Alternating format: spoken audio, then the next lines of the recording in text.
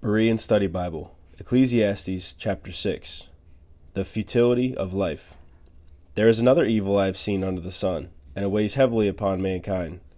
God gives a man riches, wealth, and honor, so that he lacks nothing his heart desires. But God does not allow him to enjoy them.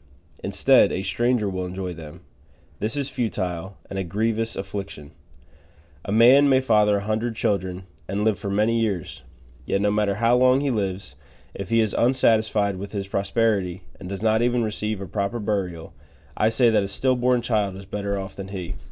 For a stillborn child enters in futility and departs in darkness, and his name is shrouded in obscurity. The child, though neither seeing the sun nor knowing anything, has more rest than that man. Even if he lives 1,000 years twice over, but fails to enjoy his prosperity, do not all go to the same place?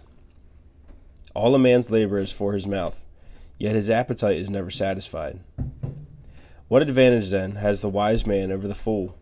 What gain comes to the poor man who knows how to conduct himself before others? Better the eye can see than the wandering of desire. This too is futile in the pursuit of the wind. Whatever exists was named long ago, and what happens to a man is foreknown. But he cannot contend with one stronger than he. For the more words, the more futility. And how does that profit anyone? For who knows what is good for a man during the few days in which he passes through his fleeting life like a shadow? Who can tell a man what will come after him under the sun?